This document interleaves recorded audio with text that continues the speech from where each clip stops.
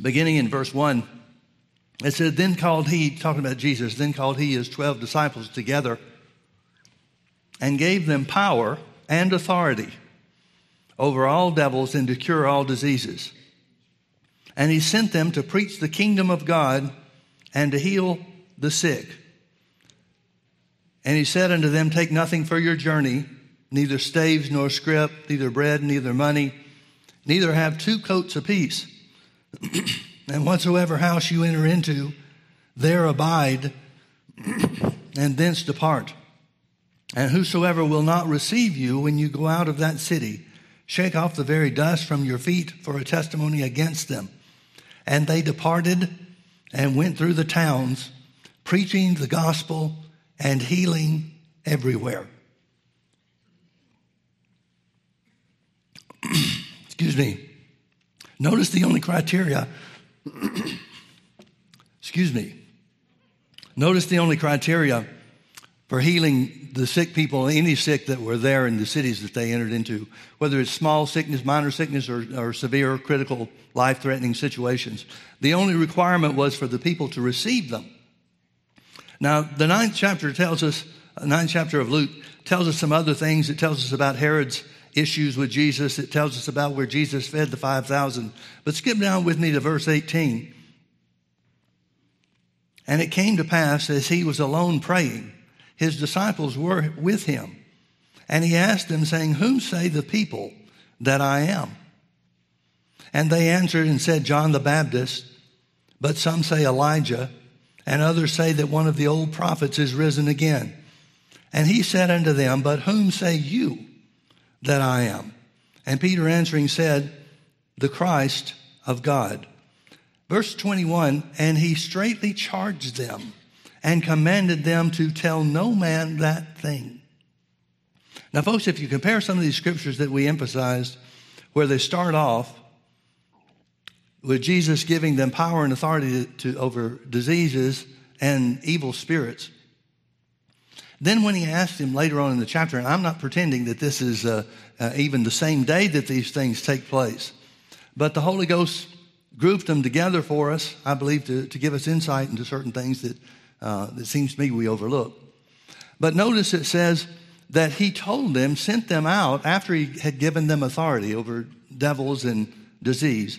He sent them to preach the kingdom of God and to heal the sick. First and foremost, we see without a shadow of a doubt, healing is part of the kingdom of God. Has to be. Because he told them to preach the gospel of the kingdom. And the only thing that would keep people from being healed is if they would not receive. If they wouldn't accept what was being preached and what was being taught. But I want you to focus on something else here. When we think about preaching the gospel or preaching the gospel of the kingdom, as it mentions several places in the 4 gospels, I always thought, maybe you're like me, maybe not, maybe you're smarter than I am or smarter than I was. But I always had the idea that anytime the Bible talks about preaching, especially the gospel, it's talking about preaching about Jesus. But if they're preaching Jesus, then why would Jesus have to ask the disciples, who do they say that he is? They can't be out preaching Jesus. Now, I don't have any doubt whatsoever that there are a lot of times that the disciples are preaching and they talk about things that they saw Jesus do, or talk about the healing power of God and the miracle working power of God that was delegated to them by Jesus. So I'm not saying that Jesus was never mentioned. I don't see how that would be possible. But these guys are not scholars. They are not learned men. You remember after Jesus is raised from the dead in Acts chapter 3, where they healed the guy at the beautiful gate of the temple, the crippled guy at the beautiful gate of the temple. It tells us that they were called before the Pharisees and the religious council, and they questioned them, and they told them about the name of Jesus. They said how the name of Jesus had healed the man. They just simply did what Jesus told them to do before he was crucified. And it said they took knowledge of them, that they were uneducated men. They recognized their boldness, but there was no education or educational qualifications that were met. And education in the context that we're talking about that the religious leaders would have recognized and in fact saw that there wasn't in and upon them would have to be religious education. These guys are not scholars of the Old Testament, and they knew nothing about what was to come in the New Testament. So why in the world would Jesus delegate authority and power over the works of the devil and specifically to heal sickness and disease when they would not know and would not have known anything about what to preach? What should they have preached? Well, again, we always think about preaching Jesus. But Jesus tells them, don't tell anybody that I'm the Christ. Well, that indicates that they haven't been. And he wants to make sure that they don't. Now look to Luke chapter 10. Just go over a chapter and let's see the next thing that happens. Verse 1. After these things, the Lord appointed other 70 also, and sent them 2 and 2 before his face into every city and place whither he himself would come. Therefore said he unto them, the harvest truly is great, but the laborers are few. If that was true in Jesus' day, how much more true is that today? Pray ye therefore the Lord of the harvest that he would send forth laborers into the harvest. Go your ways. Behold, I send you forth as lambs among wolves. Carry neither purse nor scrip nor shoes, and salute no man by the way. And into whatsoever house you enter, first say, peace be to this house. And if the Son of Peace be there, your peace shall rest upon it, and if not, it shall turn to you again. And in the same house remain, eating and drinking such things as they give. For the laborer is worthy of his hire. Go not from house to house, and into whatsoever city you enter, and they receive you. Here's the receiving them again. Eat such things that are set before you, and heal the sick that are therein, and say unto them, the kingdom of God is come nigh unto you. Now, the rest of the chapter is Jesus finishing his instructions to them. But every one of the instructions that he gives them has to do with their behavior and the way that they conduct themselves while they're out in ministry. There's not a word in there with the 12 in Luke chapter 9 or the 70 in Luke chapter 10. There's not one word in there about what to preach. Now, folks, that's a real important issue, wouldn't you think? Jesus can't be just telling these guys, go out there and tell them whatever you know, because they don't know anything. Over and over and over again, Jesus upbraids them for their hardness of heart, for not listening to what he said or believing what he had said before, or whatever the case might be. So what in the world are they preaching? Look with me to verse 19. Luke chapter 10, verse 19. They return. It's verse 17. And the 70 returned again with joy, saying, Lord, even the devils are subject unto us through thy name. And he said unto them, I beheld Satan as lightning fall from heaven. He's not talking about right then when they did anything or went out to minister. He's talking about Satan being a defeated foe when he raised a third of the angels against God and God cast him out into the earth. He's simply identifying that the devil is defeated. He's already been cast down and cast out by the power of God. So he said, I beheld Satan as lightning fall from heaven. Behold, I give you power to tread on serpents and scorpions and over all the power of the enemy, and nothing shall by any means hurt you. Notwithstanding in this, rejoice not that the spirits are subject to you, but rather rejoice because your names are written in heaven. So these guys have a pretty successful campaign. I don't know what the length of time is that they were out, but they seem to go out as a group and come back as a group. And they find that the evil spirits, which were not a part of what Jesus had commissioned them or commanded them to do, but they found out through the use of the name of Jesus that they even had authority over devils. Well, they've got to be using the name to find that out, don't they? Any way for them to know that specifically? Any way for them to come back and say, even the devils, evil spirits are subject to us through thy name? The only way you can get to that place is to use the name of Jesus. But what are they preaching?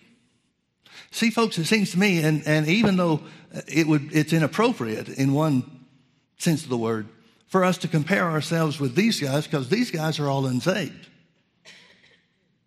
They weren't born again, couldn't be born again until after Jesus was raised. So they're using the power of God and experiencing success in the use of the power of God through the name of Jesus. That seems to be much greater than what we have access to or exposed to today.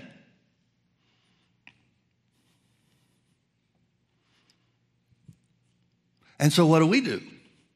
Well, we try to convince people that the Bible's true. I'm not saying there's anything wrong with that. Thank God for the ones we're able to convince. But these guys are operating on a different level and getting different results than the modern day church gets.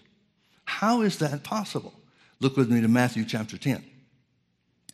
Let's see what Matthew's account of this looks like. Verse 1, and when he had called unto him his 12 disciples and gave them power against unclean spirits to cast them out and to heal all manner of sickness and all manner of disease. Now the names of the apostles are these, and he goes through and names them. Verse 5, these 12 Jesus sent forth and commanded them, saying, go not into the way of the Gentiles, and into any city of the Samaritans enter ye not, but go rather to the lost sheep of the house of Israel. And as you go, preach, saying. Now we're going to find out a little bit what he told them to preach or what they understood to preach.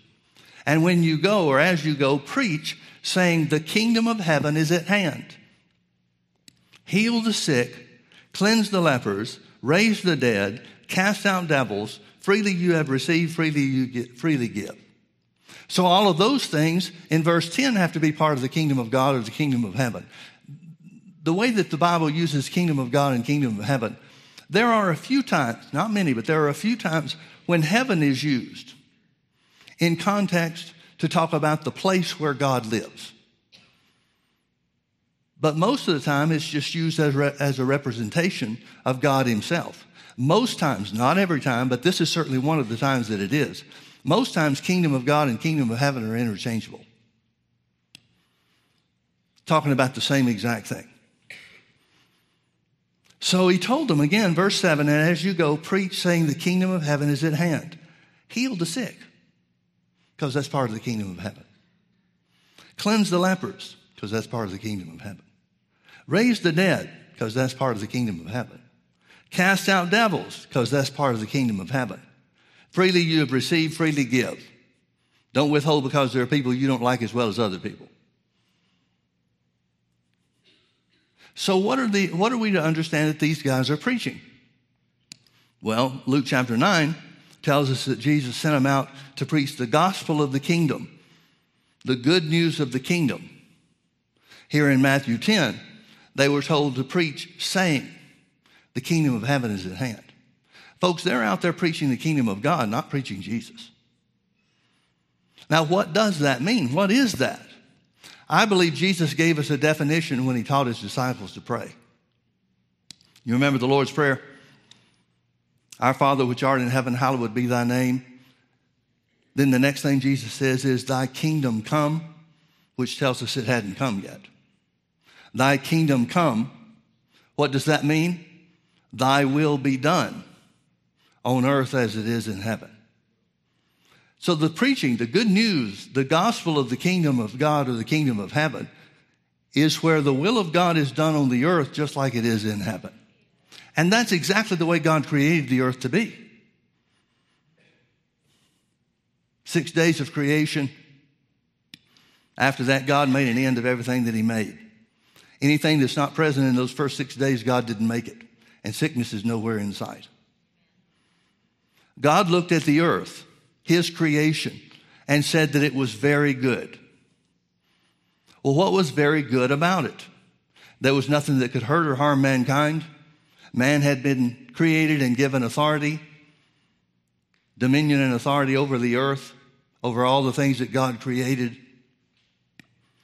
It was a place by the will of God where his will took precedence here on the earth and was done on the earth just like it is in heaven. And that's the good news that the 12 and the 70 were sent out to preach. God wants things for you here on the earth, just like they are in heaven.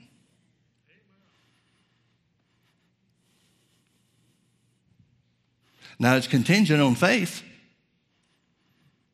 Jesus told both the 12 and the 70, if the people won't receive you, you won't be able to do anything about it or for them. All they have to do is receive what you're saying. I wonder if that's true today. I wonder, is it possible for the will of God to be done on the earth today just like it is in heaven, just like the Bible says God wanted it to be and that Jesus taught the people to be, or taught them that it would be? Jesus made a big deal about not doing his own work, about the work that he was doing, not being his own will, but the will of the Father who sent him. He made a big deal about that. Got him in trouble with the Pharisees because the Pharisees hated the fact that he pointed out on occasion that the Father had sent him. Because they said if Jesus claimed to be the Son of God or claimed that God was his Father, that made him the Son of God, and that was blasphemy. Because nobody could be sons and daughters of God at that point. The Old Testament prophets had prophesied that it would be. But it hadn't become so yet. But Jesus made a big deal about saying the works that I do not of myself, but by the will of the Father. He said, I came not to do my own will, but the will of him that sent me. So what is Jesus doing? Jesus is carrying out the will of God on the earth. Well, is the will of God any different in Jesus' day than he was when the earth was created? Couldn't be. God never changes. So whatever God's will was at the creation and the way that he made the earth before sin had any effect on mankind whatsoever, that has to be the same will that he has today. Now, folks, if we back up and take a big picture view, and I know a lot of times it's easy to get stuck in the weeds. It's easy to get stuck in word searches. It's easy to get tied up with language and parsing and seeing how things are said, and those things can be profitable. But if we back up and take a big picture look at what the will of God is or what the plan of God is that Jesus fulfilled, we have to say that man started off in the image and likeness of God, righteous, therefore. Did God ever tell Adam and Eve anything about being righteous? It wasn't necessary. It was their nature. Did he ever have to tell them anything about the way they feel versus the way things really were? No, because they were righteous. Man lost that righteousness. I believe he was clothed, Adam and Eve were clothed with righteousness, which shined all around, about their body just like Moses' face shined when he came down from the mountain where he received the Ten Commandments. I believe they were lit up, if you will, like a light bulb. But when they sinned, the Bible said that they saw that they were naked and they were ashamed. The light went out. The Bible says through Adam's sin, Romans 5:12, through Adam's sin, death passed upon all men. Once sin entered the world, then spiritual death was the result. That's exactly what God said would happen when he warned them against eating of the fruit of the tree of the knowledge of good and evil. He said, in the day you eat thereof, you shall surely die. Well, they didn't die physically. He wasn't talking about physical death. Adam lived 930 years after the fall here on the earth. But they died spiritually. They became separated or estranged from God, their Father. And spiritual death became the norm and held in bondage all of mankind from that point forward until Jesus came. What did Jesus do? Jesus brought righteousness back to man. Now, somebody has defined righteousness as the ability to stand before God without a sense of guilt or shame. That's a great definition. But I think a lot of times when we hear that, we focus on the guilt and shame part. And we think that since we do feel, have an emotion, of shame and guilt. I think that causes a lot of people to fail to take hold of the righteousness of God that belongs to them. One of the very simplest and direct, most direct perhaps, definitions of righteousness is rightness. Jesus came to make things right. He came to make things right. Now, what makes things right? Rejoining God the Father with man or mankind. How's that going to take place? Well, we know Jesus had to become our sacrifice. He had to shed his blood and offer his life as a substitute for us. But at the resurrection, it made righteousness available to each one of us, and that's what takes place and happens at the new birth. You remember in John chapter 3, verse 1, it tells us about Nicodemus, who was one of the Pharisees, part of the Jewish council. Nicodemus came to Jesus by night and said, Master, we know you're come from God because nobody can do this stuff unless God's with them. You remember what Jesus said? Jesus said, except you be born again, you cannot enter into the kingdom of God. That gives us another clue. The kingdom of God that Jesus came to bring provides for being reunited through the new birth. Reunited with God through the new birth. We know that has to be true because the Bible tells us, Paul wrote to us by the Holy Ghost and said that we've been translated out of the kingdom of darkness, out of Satan's rule, and translated into the kingdom of his dear Son. Well, that kingdom of his dear Son, talking about Jesus, the Son of God. If it's the kingdom of Jesus, it's got to be the kingdom of God, doesn't it?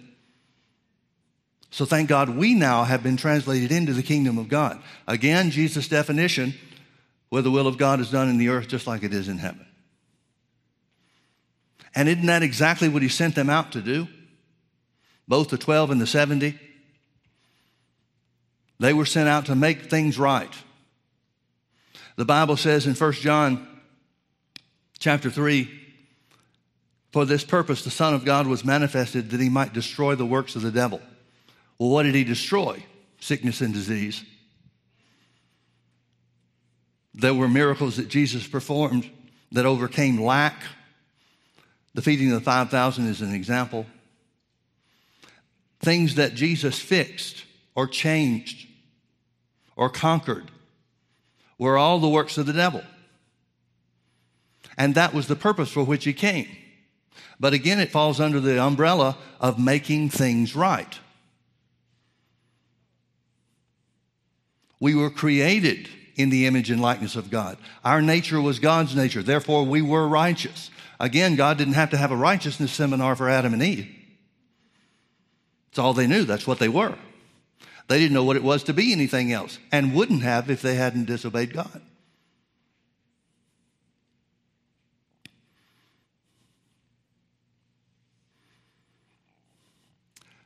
Look with me to Matthew chapter 16.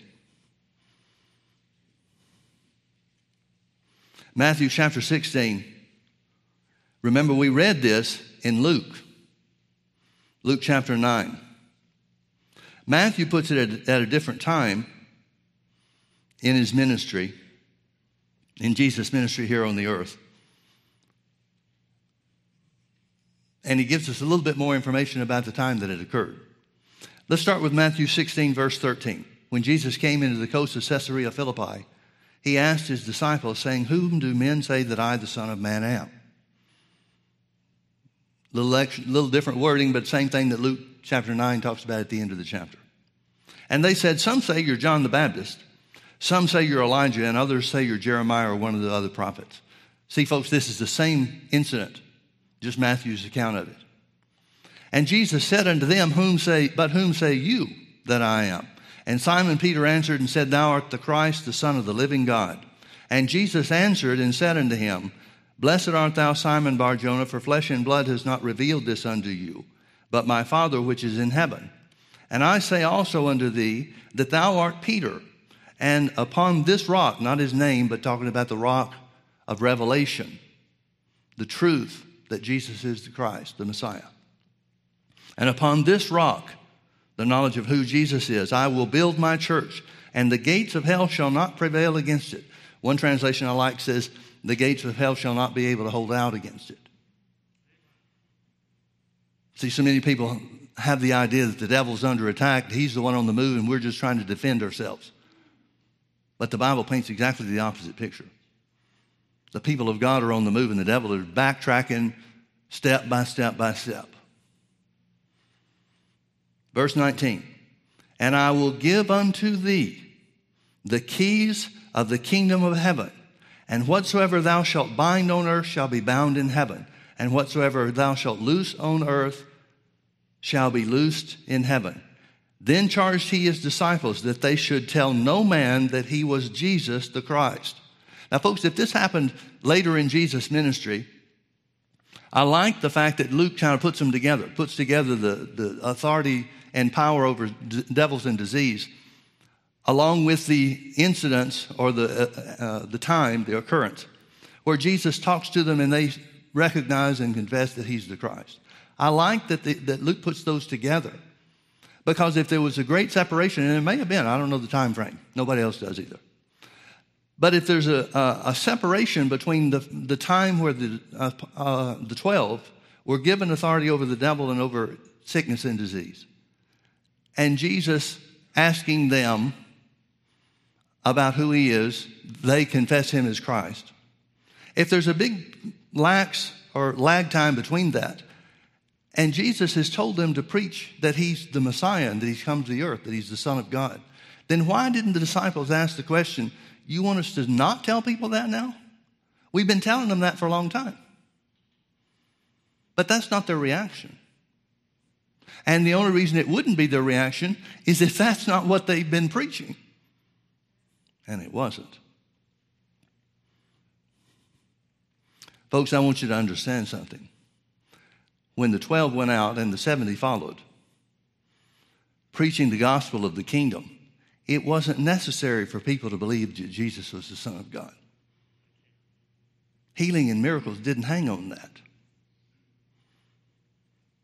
That sounds almost sacrilegious to us, doesn't it? If it didn't hang on Jesus being the Christ, what did it hang on? The simple truth that the disciples and the 70 proclaimed that the kingdom of heaven was near. That God had plans to restore the earth in right order. How'd they prove that? Through healing of sickness and disease, through cleansing the lepers, through casting out devils, through raising the dead. You remember the story over in Mark chapter 2? Turn with me if you will. We'll look at this again. Mark chapter 2, verse 1, and again he, Jesus, entered into Capernaum after some days, and it was noised that he was in the house. And straightway many were gathered together. Other translations say he was in his house. Straightway many were gathered together, insomuch that there was no room to receive them, no, not as much as are about the door. And he preached the word unto them. And they came to him, bringing one sick of the palsy, which was born of 4. And when they could not come nigh unto him for the press, they uncovered the roof where he was. And when they had broken it up, they let down the bed whereon the sick of the palsy lay. When Jesus saw their faith, he said unto the sick of the palsy, Son, thy sins be forgiven thee. But there were certain of the scribes sitting there and reasoning in their hearts, Why does this man speak blasphemies? Who can forgive sins but God only? And when Jesus immediately perceived in his spirit that they so reasoned within themselves, he said unto them, Why reason ye these things in your hearts? Whether or which is easier to say to the sick of the palsy, Thy sins be forgiven thee, or to say, Arise, take up thy bed and walk? But that thou may know that the Son of Man has power on the earth. Please notice he said Son of Man, not Son of God. When he says Son of Man, he's identifying himself with mankind. This becomes important when you understand what Jesus was telling the disciples after the resurrection. I believe it's Mark's account where Jesus breathes on them and says, Receive the Holy Ghost. They're born again. Their nature changes. Their behavior certainly changed. Behavior about being worshiping God openly in the temple and such, instead of being behind closed doors for fear of the Jews. So Jesus breathes on them and said, receive ye the Holy Ghost. And then he said, whosoever sins you remit are remitted. Whosoever sins you retain, they're retained. He's talking about receiving the Holy Ghost in connection with remission of sins. That has to be salvation. But is he giving the disciples the power to decide whose sins are forgiven and whose sins are not? No. He's not giving that power to them. But he's commissioning them in the same way that he did before he went to the cross. He's commissioning them in the same way that he did in Luke chapter 9 and Matthew chapter 10.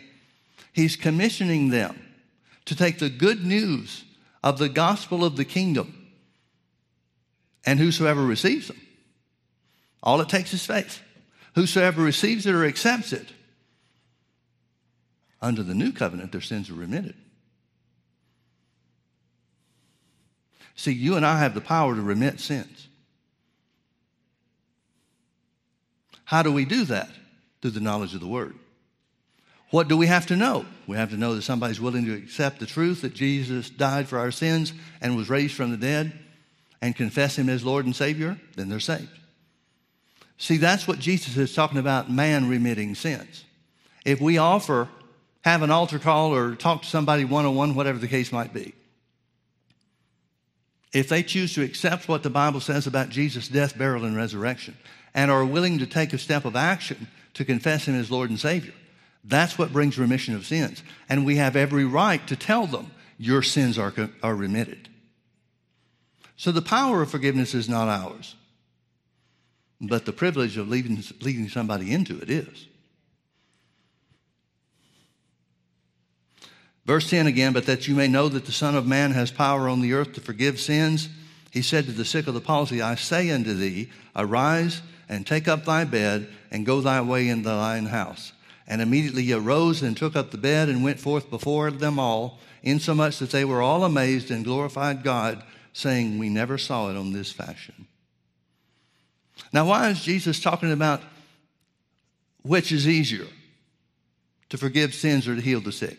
Why is he talking about it in that way? And why does he say, here's the proof that I can forgive sins on the earth, healing the sick or the crippled man?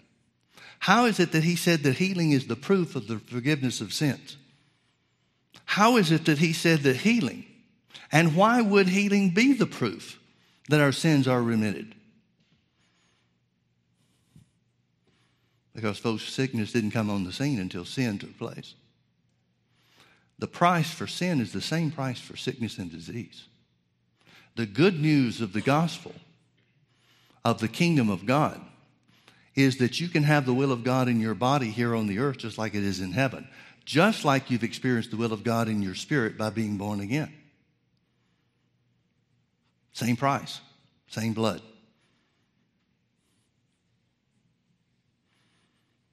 And that's the restoration to right order that Jesus died for.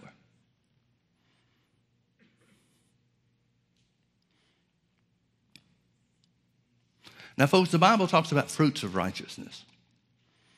And some people get hung up, and there's been a lot of teaching in recent years about the grace of God and the fact that we're under grace, and that's wonderful. I'm glad people have got some revelation about it.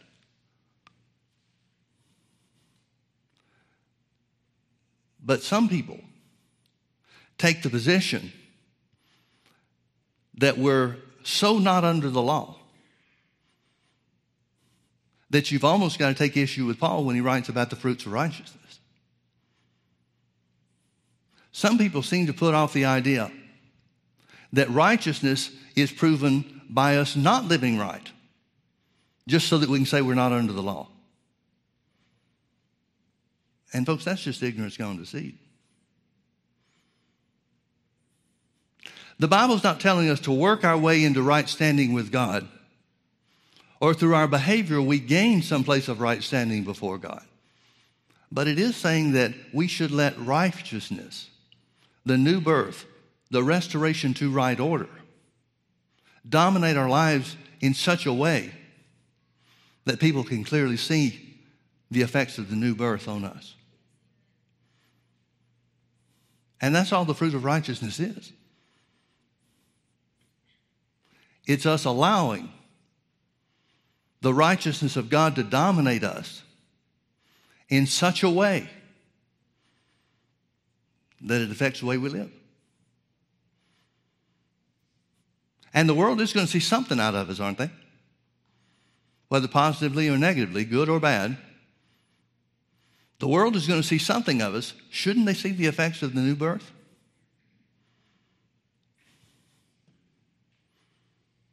I believe they should. Now go back with me to Matthew chapter 16 again.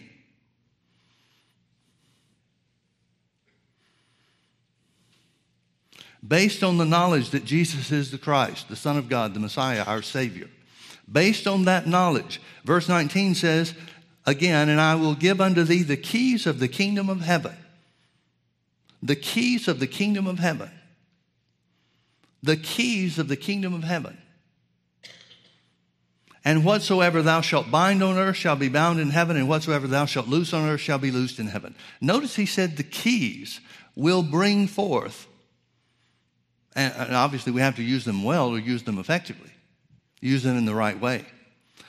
But Jesus is saying, and if anybody ought to know, it should be him. Jesus is saying that the keys of the kingdom of heaven will enable you to exercise authority so that things will be here on the earth just like they are in heaven. He calls that binding and loosing. Whatever you prohibit, to bind means to prohibit or forbid. To loose simply means allow, means to untie. So here's Jesus saying the keys of the kingdom of heaven, which are all founded on the knowledge that he's the Messiah, he's the Christ. The belief that we have that he died on the cross as our substitute, paid the price once and for all, eternally, for original sin as well as our personal sins, individual sins. Based on that knowledge, how many of us have that knowledge?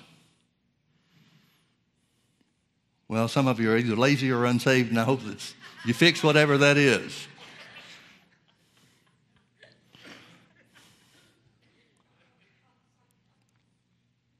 The knowledge that Jesus is the Messiah, that he was our substitute, that he died and shed his blood, as well as being raised again from the dead to sit at the right hand of God the Father.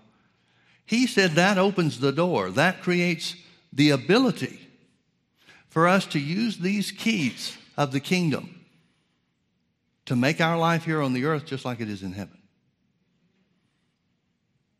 Now, folks, the only difference that there should be for any and all of us between our life here and our life in heaven, the only difference should be the presence of Satan. Let me say this a different way. We should live and walk in victory in such a manner, in such a degree, that it would be hard to even tell there is a devil in this earth. That's what God intended. He intended it from the beginning before sin ever entered into the scene. He intended for man to exercise dominion and authority on the earth as a righteous creature. And that's what Jesus came to fulfill. We're righteous creatures. Maybe a better way to say that is we're righteous new creatures in Christ. And that should bring us such a place of victory, such a foundation of victory, that our lives here on the earth, even as God described in the Old Testament, we're spent as days of heaven on the earth. Days of heaven on the earth. Well, what are those keys? Well, clearly one of the keys of the kingdom has to be the name of Jesus. Because even with the 12 and the 70 came back, according to Luke 10:17, saying, even the evil spirits, demon spirits, are subject unto us through thy name. So they used the name then The name of Jesus is greater now than it was even when they used it because of his sacrifice and his conquest over death. So the name of Jesus clearly has to be one of those keys. But notice in Matthew 16 again, verse 19, where he talks about the keys of the kingdom of heaven being given to us so that we can exercise authority. We can forbid the works of the devil here on the earth in our lives. We can allow and take hold of the will and the plan and the purpose of God in heaven for our lives here on the earth. Turn with me to John chapter 14.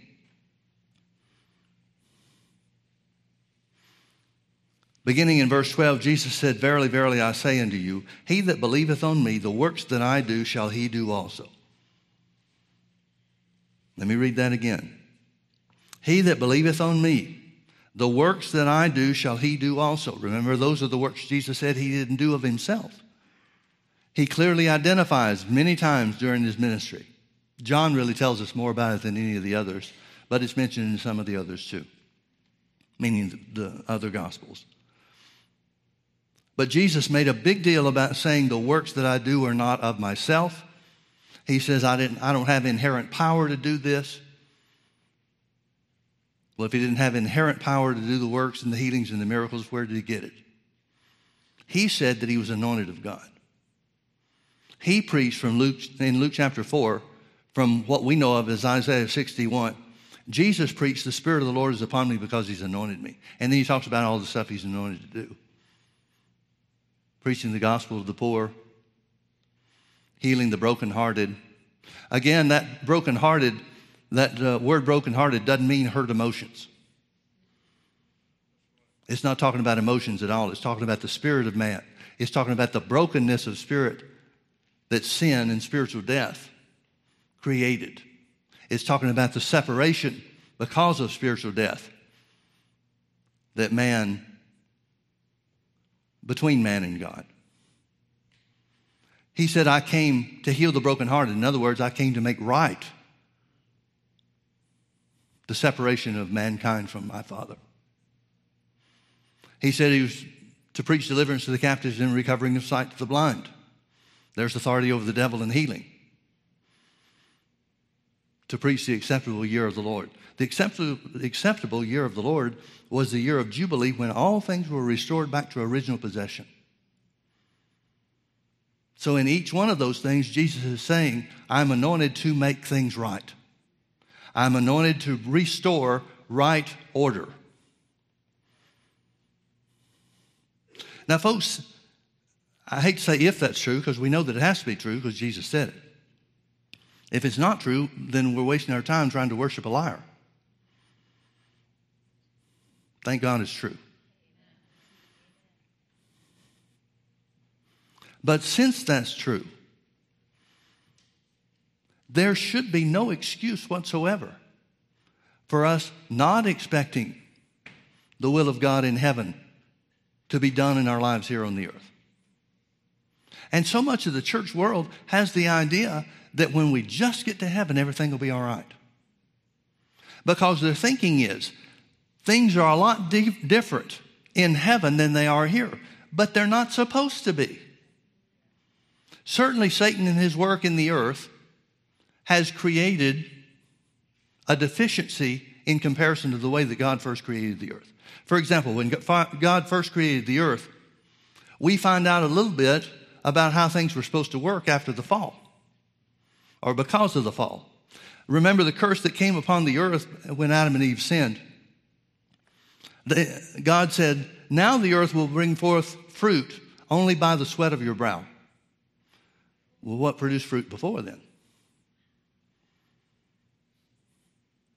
Apparently, you judge this for yourself, but apparently the earth provided for mankind through his words, through the exercise of his authority through the spoken word. But when the fall took place, then God told Adam and Eve, now you're going to have to work the ground. It's going to be produced for you and yield for you only according to the work of your hands. And folks, that has a spiritual connotation too. Look at how the church is trying to work themselves through their own human efforts, the work of their hands, trying to work themselves back into God or back into God's presence or into his favor. And you just can't do it. It's a miserable way to live. Then God said, the earth will produce thorns and thistles. There was no thorn until after the fall.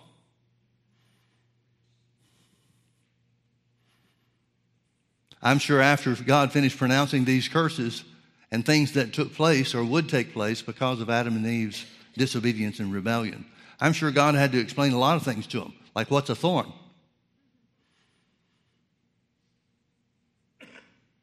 Maybe God said, grab that rose over there. Oh, that's a thorn. There was nothing that could hurt or harm mankind before the fall in any way whatsoever. So think of it like this, folks. The curse, every curse of disobedience, the curse of law, the curse of the law, everything that brought sadness and harm to mankind is the work, how do I say this? Well, bottom line is the will of the devil. And Jesus redeemed us from the curse of the law. Jesus redeemed us from the will and the result of the devil's work. For what purpose? Well, Galatians 3:13 says, Christ has redeemed us from the curse of the law, being made a curse for us. For it is written, cursed is everyone that hangeth on a tree. Verse 14, that or so that the blessing of Abraham might come on the Gentiles through faith. So every blessing, every good thing is the will of God and is either just like or an image of the blessings and the good things in heaven. And Jesus came to make things right or to make things so that we don't know anything but blessings. Because of our work? No. Because of the work that Jesus completed. He's redeemed us from the will and the works of the devil. And remember, Jesus proved that. He said, I'm going to prove to you that I've got power to forgive sins. How are you going to prove that, Jesus? By healing the crippled guy, the guy that was sick of the palsy. He proved that the power of sin was broken and that man could forgive sins on the earth. Again, for us, it's through Jesus. He proved that by healing the sick, by breaking the power of the devil over sickness and disease. Back to John 14. Let's finish reading here. He that believeth on me, the works that I do, shall he do also. In other words, he's saying, because I'm going to the Father, you'll do the will of the Father just like I have.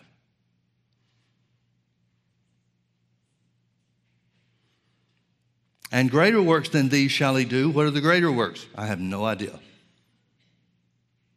There's no way you can do a greater work in quality than Jesus did. Maybe he's talking about quantity because of the church being spread out over the earth. I don't know. If that's not it, I don't have a clue. What greater work can you do than what Jesus did? He that believeth on me, the works that I do shall he do also, and greater works than these shall he do, because I go unto my Father. At the very least, we have record of a statement by Jesus that shows us God has other things for us to do according to his will that were even greater than Jesus. And again, I don't know what that would be. But it's God's will for us to do greater works. Now, some people will say, yeah, well, Jesus healed the sick when he was here on the earth, but we're doing greater works by getting people saved. Well, okay. I don't know that I can argue with that. I don't know that that's all of it, but let's say that it is. How do you get away with doing away with and taking away what Jesus said we would do first? He said you'd do the same works and greater works.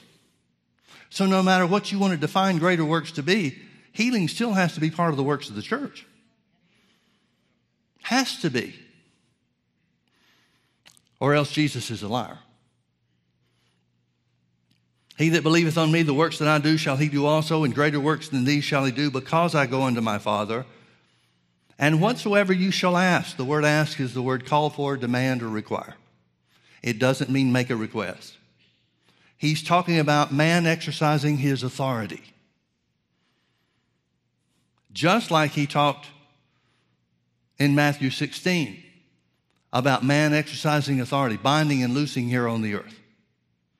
Whatever you bind on the earth, heaven will back you up. Whatever you loose on the earth, heaven will back you up. It starts here on the earth with man. The keys of the kingdom are given to us to exercise authority over the works of the devil. In the same way, Jesus is saying, the works that I do shall you do also if you believe on me, and even greater works than these shall you do, because I go unto my Father. And whatsoever you shall call for, require, or demand in my name, that will I do, that the Father may be glorified in the Son. If you shall ask, call for, require, or demand, if you shall ask anything in my name, I will do it. Now, folks, when you put Matthew together with John 14, Matthew 16 together with John 14, there's an inescapable conclusion that we must come to.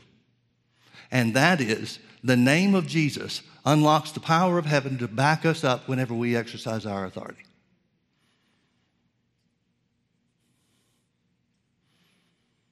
Anybody with the intelligence just to read would have to come to that conclusion. Now, I know the church doesn't. By and large, the modern day church doesn't come to that conclusion. I know that a lot of people will try to explain things away. Healing's been done away with. Well, that means God's changed then. Man doesn't have authority on the earth like he did in the beginning. Well, then we're going to have to tear out this page of the Bible. I know there are all kinds of excuses that are made for why we don't get the same results that the Bible says we should get. Maybe we could even say we don't get the same results. The modern day church doesn't get the same results that the early church did. But folks, we can't fault God for that, because he tells us how to do it. He tells us how to do it. And everything about the letters of Paul, and all the New Testament letters for that matter, everything about the revelation of Paul is to show us, to reveal to us what putting things in right order really means. What Jesus coming to the earth to reunite God with his finest creation, man, really means.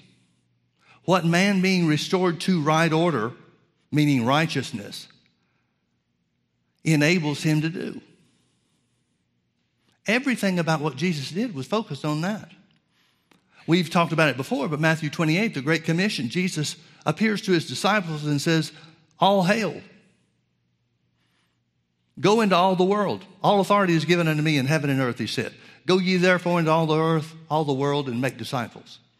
The first thing Jesus said in the Great Commission that so many churches try to cut out,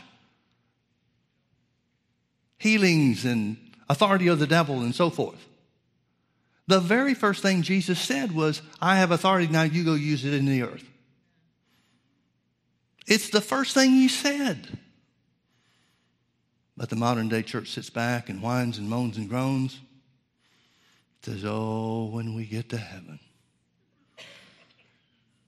when we all get to heaven, what a day of rejoicing that will be. Because we're so weak and sickly and beat up upon down here. Now, I'm going to get a letter from somebody saying, you really sang my favorite song badly.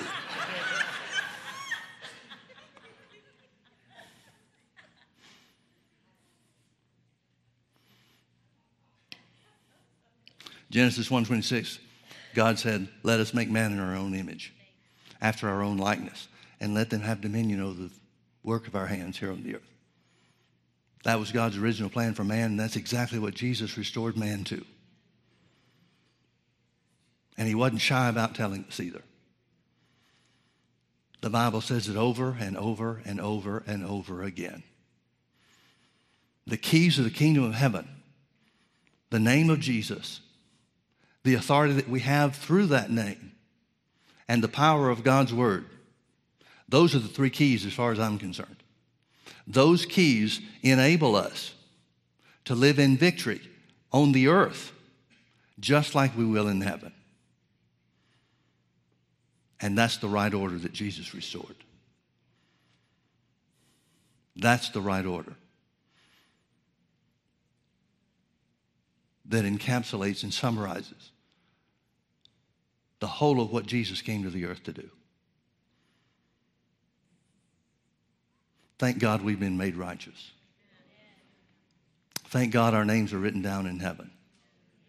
And thank God for the authority we have to make our lives here on the earth just like God will have them to be for us in heaven. Thank God we can live in victory over the enemy. Let's pray. Father, we thank you so much for your word. We thank you for the revelation of who we are in Christ Jesus. We thank you, Father, that your kingdom has come. We've been translated out of the power of darkness, the kingdom of darkness, and translated into the kingdom that Jesus made available to us through his sacrifice. We thank you, Father, that we are of your nature, new creatures in Christ Jesus.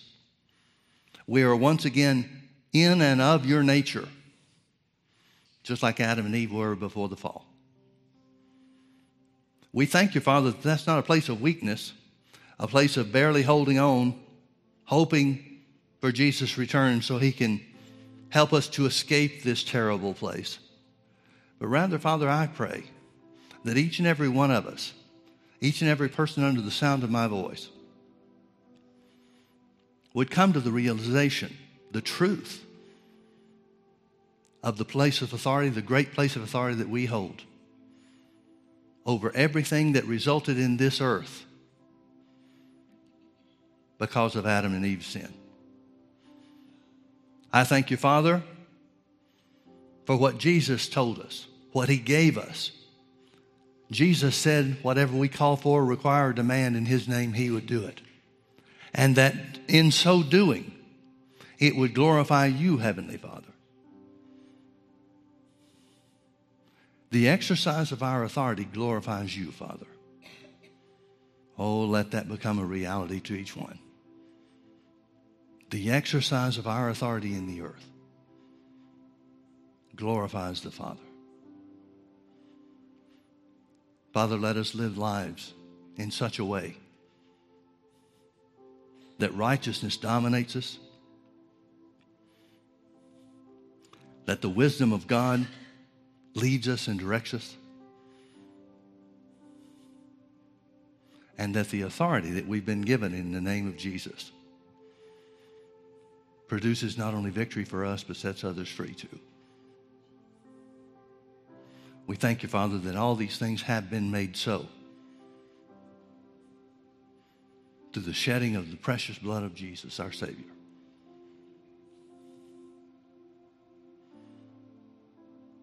Thank you, Lord Jesus, for offering your life willingly for us to be free. We magnify you, Lord Jesus. We exalt you. We bless you for all that you've done for us. For all that you've done for us.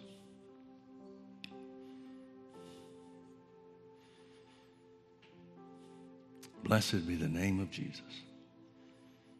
Blessed be the name of Jesus. Let's all stand, please.